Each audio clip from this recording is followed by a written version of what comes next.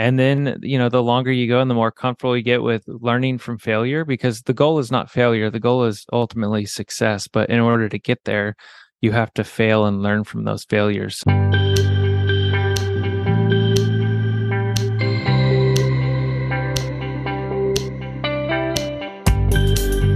Hello, and welcome to In the Rising podcast. My name is Bettina Brown, and this is the platform I've chosen to talk about living a life that's in alignment with your hopes, your dreams, and your goals, and turning your back from shame and blame or anything actually that doesn't move your life forward in the direction you want it to, or anything that doesn't turn your compass needle to your own true north. And my guest today is Justin Skinner.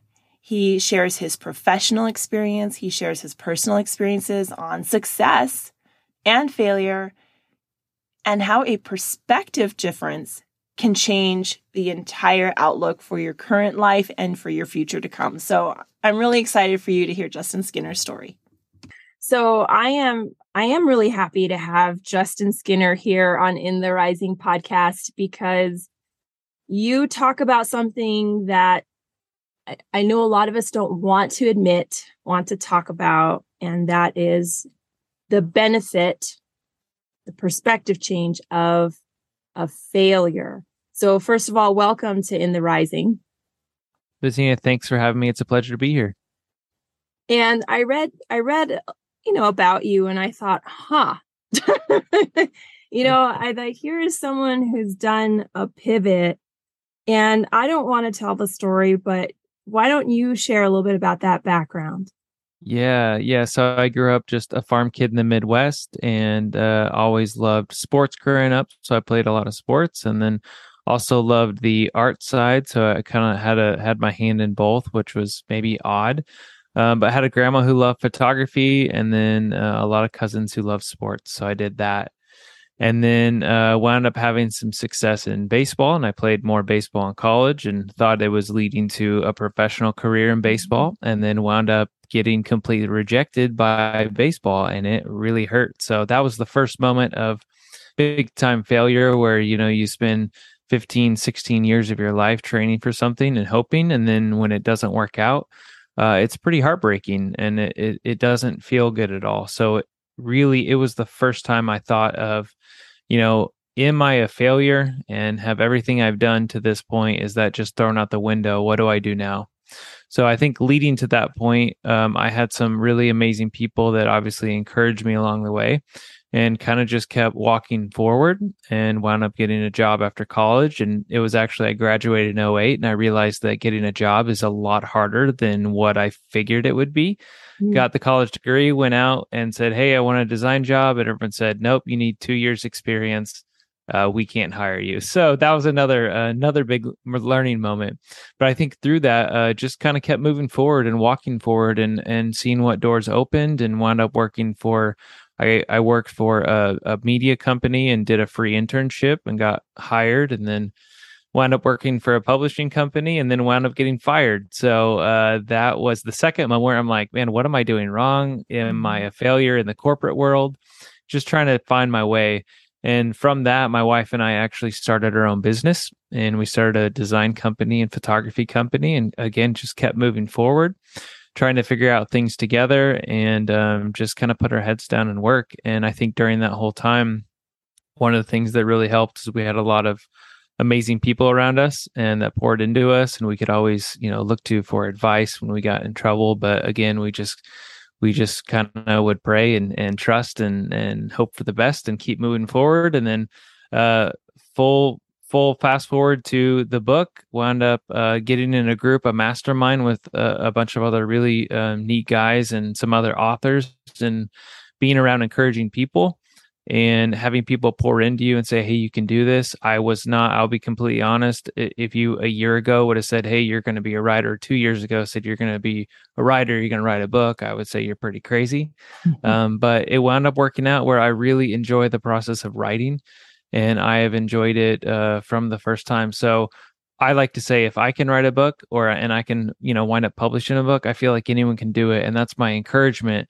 And anyone I talk to that says, how'd you write a book? How'd you do this? My first thing is like, hey, you can do it. I did it. I just had people show me the way and teach me. And it's just a matter of consistency and moving forward, and going from there. Yeah. Well, thank you for sharing that. And you mentioned, I'm going to back up in your story. Yeah. Working for 15, 16 years, thinking that all this effort you're putting in, and I bet you weren't like a poor baseball player, you were doing well, you were doing that in college, and your mind shifted that way. And then that was not the open door for you. And that's something I think a lot of us can resonate. It may not be baseball, but, putting all these time and year and investment and hopes and dreams and not having it come to reality. Did you said you felt a little bit like a failure at that point. Say a little bit more about that experience. What did someone tell you, or what advice did someone give you from such a big moment? Yeah, that's a good question. It was, like I said, it was really hard. I had a lot of friends. I had several friends actually who wound up playing in the major leagues, and so I had one of my best friends growing up. He got drafted. Several people I played against, they got drafted. I wound up, having a verbal commitment from a professional team that I would get drafted. So there were all these things that I thought were lining up, and then when they didn't, and that door was closed. To be honest, my wife was really supportive, and she said, "Hey, if you want to go play independent ball or sign free agency, whatever you want to do, I'll go with you. I'm with you." But for some reason, I just had a peace not to go that direction. And at the same time, I'll kind of talk through that. Even though I had a peace, it still hurt, and even I struggle with it for 4 or 5 years. Like, what does my life look like? Because a lot of my identity was wrapped up in performance on a baseball field. And I think, again, people can relate to that in performance in other areas. And, you get good jobs and you get high fives and pats on the back. And when that's gone and that's taken away, you really have to introspectively look and say, who am I? How do I fit into the world now? And even though I was young and it seems, maybe dumb in a way, you really do have to take a look and think, how can I better people around me, and how can I better myself without what I've known for the last 18 years. So it's definitely hard. Yeah. Yeah. Yeah. And to speak more, go back to your question of people speaking into me. I had two parents that were really encouraging. I have aunts and uncles, and I think, honestly, just people around me spoke to me and said, "Look, baseball doesn't define you. Your past doesn't define you. You can take all your character and everything, all the skills you've built with friends and friendships, and you can just transfer that to the next phase of life." And I think that helped a lot. It really is important. And I know you don't always reach out, and it's not good to always lean on people's words, but in those moments of hard times, just an encouraging word really, really goes a long way. Mm-hmm. And what you also said is that you had peace with your decision, but I liked how you highlight that still there. That didn't mean there was no pain. And I think sometimes people will feel like, well, there's pain, so I'm not okay with it. But, I had a similar experience where I wanted to get into one school, was accepted into that program, but I didn't have the money to go to that school. Yeah. And I remember I made that decision, and I was completely at peace, but it was my goal to go to that school. And it was also hurtful for all the people around me to see their face when it didn't happen, right? You wanted it for yourself, but to see them want it for you too, is also something to carry. It is, yeah. And it's definitely something that took, like I said, it took a while to get past. And for a while, I didn't want anything to do with baseball. I didn't want to talk about it. But there's a healing moment within those, 5-6 years. And I say moment, it's not just one particular moment. Mm-hmm. I think it's healing through different situations, and learning to, love your past and be grateful for it, even though it's not a part of you anymore. Yeah. And I think that's a huge one. Be grateful for your past, even it's a part of you for your future and the lessons, but it doesn't have to define everything. Exactly. You also shared that you kind of struggled right after college. Like, I need this experience. I need this experience. I need this experience, which is so hard because you need a job to get the experience. And it's just that place. And frustrating. Yeah. Yes. But then I also love, like, we put our head down. You had some incidences, and you're like, we're going to start our own business. So you have all the Yep. experience you need. How do you feel that maybe those experiences of the baseball major league not coming true and your experience after college, just not being able to get that job right away, how do you feel that helped you initiate, starting a business with your wife? Yeah, it's a good question. I think the rejection early on helped because it proved to us that even though we were being rejected in different ways, we were still alive. We were still moving. We were still Mhm. doing things, and it would still be okay. So even though my life doesn't look anything like what I thought it was going to when I was 18 or 19, I still feel like I'm very blessed with where I am. I still have amazing friends and family around me, and we have, an amazing situation, and we're very fortunate to be where we are. So I think that's the thing it taught. No matter how many times we get rejected, and even we can tie this into the book. If you're writing a book right now, no matter how many times you get rejected from a publisher or from someone else saying it's not good enough or whatever that may be, if you just keep honing it and working on it and moving forward, I guarantee you something good will come from it. And it may not look like what you want it to look like, but something will come of it. I can guarantee you that. Yes. And I love Oprah, one of those people. And I heard her say this quote that luck is really when opportunity and preparation come together. I love And that. viewing those rejections are preparation, right? Yeah. Because the next big thing when you're starting your business, that's your name on there. That's you're starting it with your wife. It's a family event. That's huge. And those moments where you already know you have a solid foundation together and you're solid within yourself and you've learned to be grateful. And you also mentioned just being blessed, and prayer has been helpful. Yes. So you were set up to fail bigger and better and continue to get bigger and better, if that makes Yeah. sense. Absolutely. No, I talk about that too in the book. How sometimes it's nice to fail in small ways and get used to it. It's like riding a bike. You want to do it in small incremental ways, and then the longer you go and the more comfortable you get with learning from failure, because the goal is not failure. The goal is ultimately success. But in order to get there, you have to fail and learn from those failures. So it's always good to learn small. Learn how to crawl first, then you can walk, then you can run, and you can have these bigger failures and bigger lessons from failures. Or even what I like to do, I like to learn from mentors, and I like to ask people to help me skip failures, because I don't Mhm. always want to have to experience everything. I don't have to experience pain to learn from it, even though it is a really good teacher. I don't have to experience failure either. So for me, if I can have a wise person or a wise sage come in my life and say, "Hey, I tried this. Don't do this." I want to have the humility to listen and then carry that out and say, "You're right. I don't want to make that same mistake." Yeah. And you're right. You don't have to experience it yourself to learn from it. And you mentioned a mastermind. And when I first heard that term, I was like, what exactly is a mastermind? And then I learned more about it. I've participated in some myself, and it's really it's like I don't know, I don't even think it's mastermind. It's like mind blowing with all these minds together. Share your experience with how you got into that and what you came out with of it. Yeah. So I got into it. I had met someone who had just moved to this area from Oregon, and they had kind of introduced me to the concept, but I was unfamiliar with it 2 years ago. But really, the best way I can say it is a bunch of normal guys, and for me, it was a group of all guys. But it's a bunch of normal guys that get together, and they're just high energy.